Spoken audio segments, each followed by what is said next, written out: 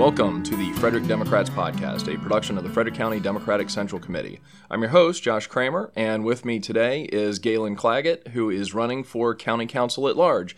Galen, thanks so much for being on the podcast today. Thank you for having me. First question that I have for you is to just explain a little bit about yourself and your background. Of course, you've been involved in government, whether at the county level or at the state level. But if you could go into a bit of that and then maybe what you do in your professional life, that kind of stuff.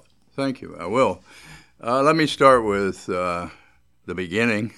I was a teacher. I came back home. I was born here, raised here. Went to Frederick High School, went away to college, came here and taught. I was at Thomas Johnson High School the year it opened as a history teacher. From there, I worked in the prison system, taught at Mount St. Mary's College, then came back into the school system here, was a vice principal, guidance counselor, track coach, and history teacher. From that point then, I got elected county commissioner, did 2 terms. After that, I set up my business. This is the 31st year for our business. What we do basically is property management at all different levels. And beyond that, I got bored, so I ran for the House of Delegates, did 3 terms there, was on the Appropriations Committee, was a subcommittee chairman, served on a number of other ad hoc committees and subcommittees. Had a pretty good run for it there and brought, I thought, some good news back for Frederick County as a part of the Capital Committee.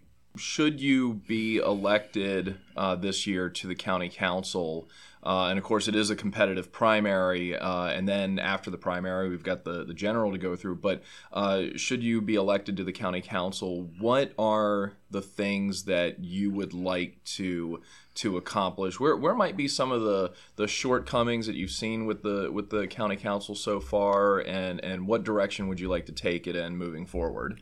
On the issues side of it, of course, I'm pro-education. I was the vice chair of the Education Subcommittee, which was a part of the Appropriations Committee. So that will be a particular emphasis for me. I'm very concerned with economic development, particularly the transportation situation here.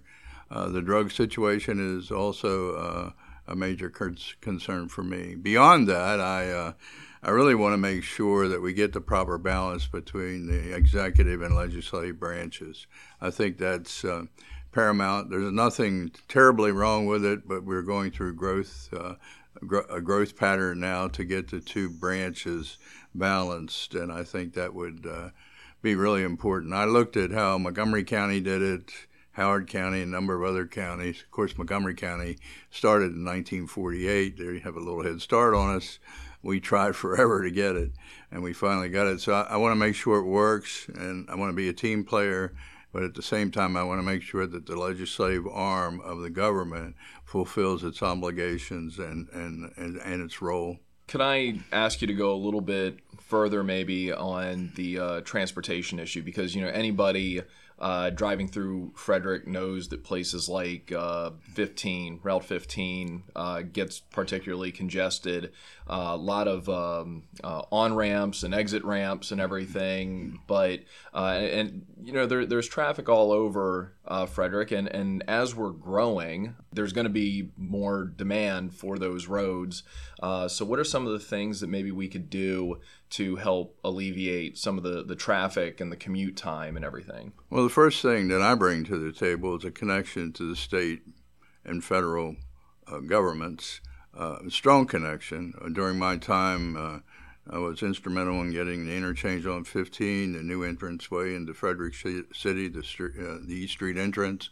Also got the ramp off of 26 onto 15, just to mention a few projects. So, as a member of the Capital Committee, I had a pretty strong influence on what came out for us.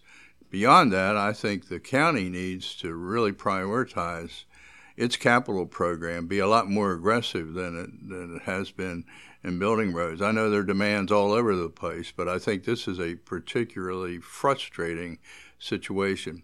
And I will point out one other thing. In 1980, when I was a county commissioner, we asked for light rail down 270. They laughed at us. I'm still asking for light rail. I served on a committee with Montgomery County asking for light rail. We even asked for the Walt Disney monorail down 270. We figured if Disney could move people, we sure as heck should be able to move them.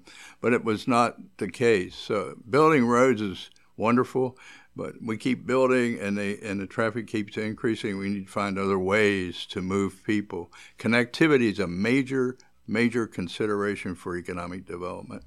So what you're getting at then is that we need more, essentially, public transportation in Frederick County to help. Right. Okay. And also want to hit some of those other points you made. You know, education is going to be a big issue, whether on the state level. It's always a big issue on the local level. But what are some of your thoughts on addressing the concerns of education? What do you see as the concerns of education here in Frederick County?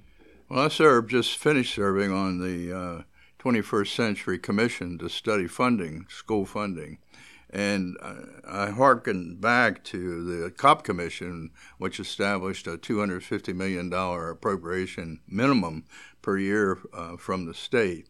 So the construction part of it is an issue. That's a joint venture program or a joint venture concept, and it has worked.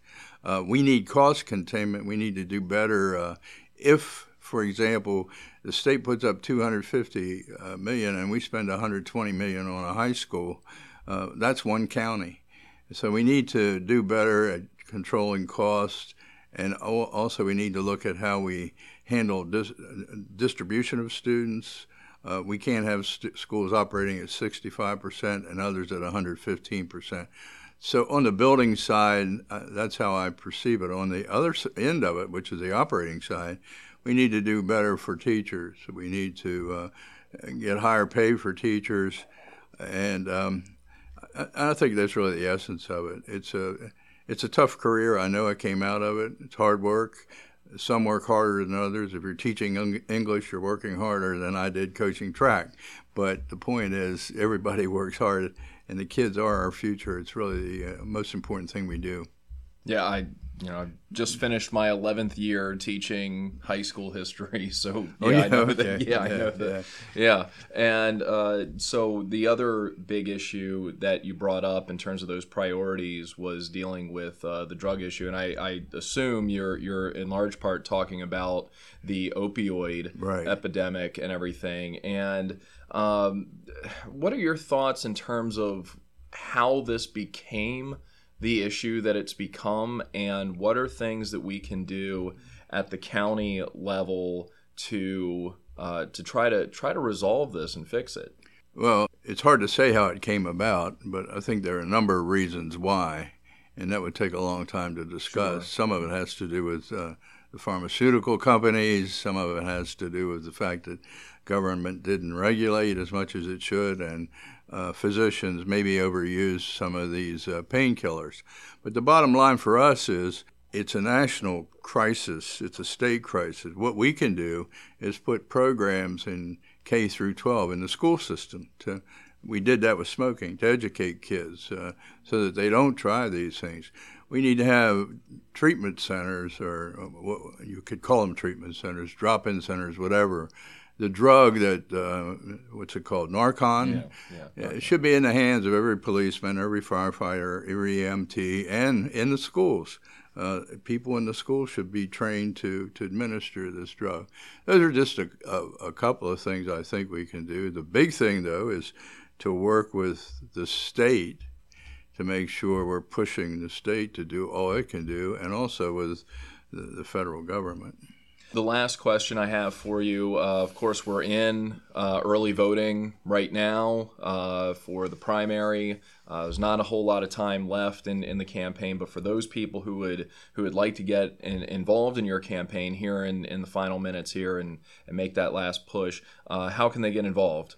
Well, our headquarters is here where my business is, of course, so that's access, my website, and also just the hotline, which is 301-964-3873. Love to have volunteers. It's been a difficult run with a lot of people putting a lot of things into it, a lot of energy into the campaign. I've enjoyed it, and I would appreciate having everybody's vote, or at least enough to win. Galen Claggett, thanks so much for taking time out of your day to be on the podcast. Well, thank you.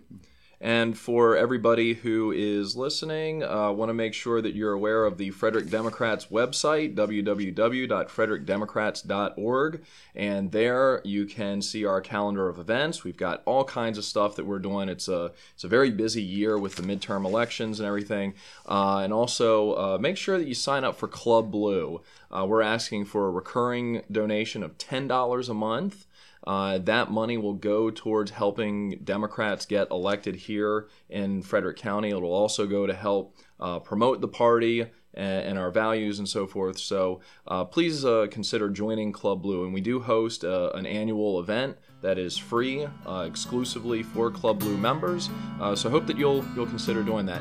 The music for this podcast was written and performed by David Fitzwater. Thanks so much for listening.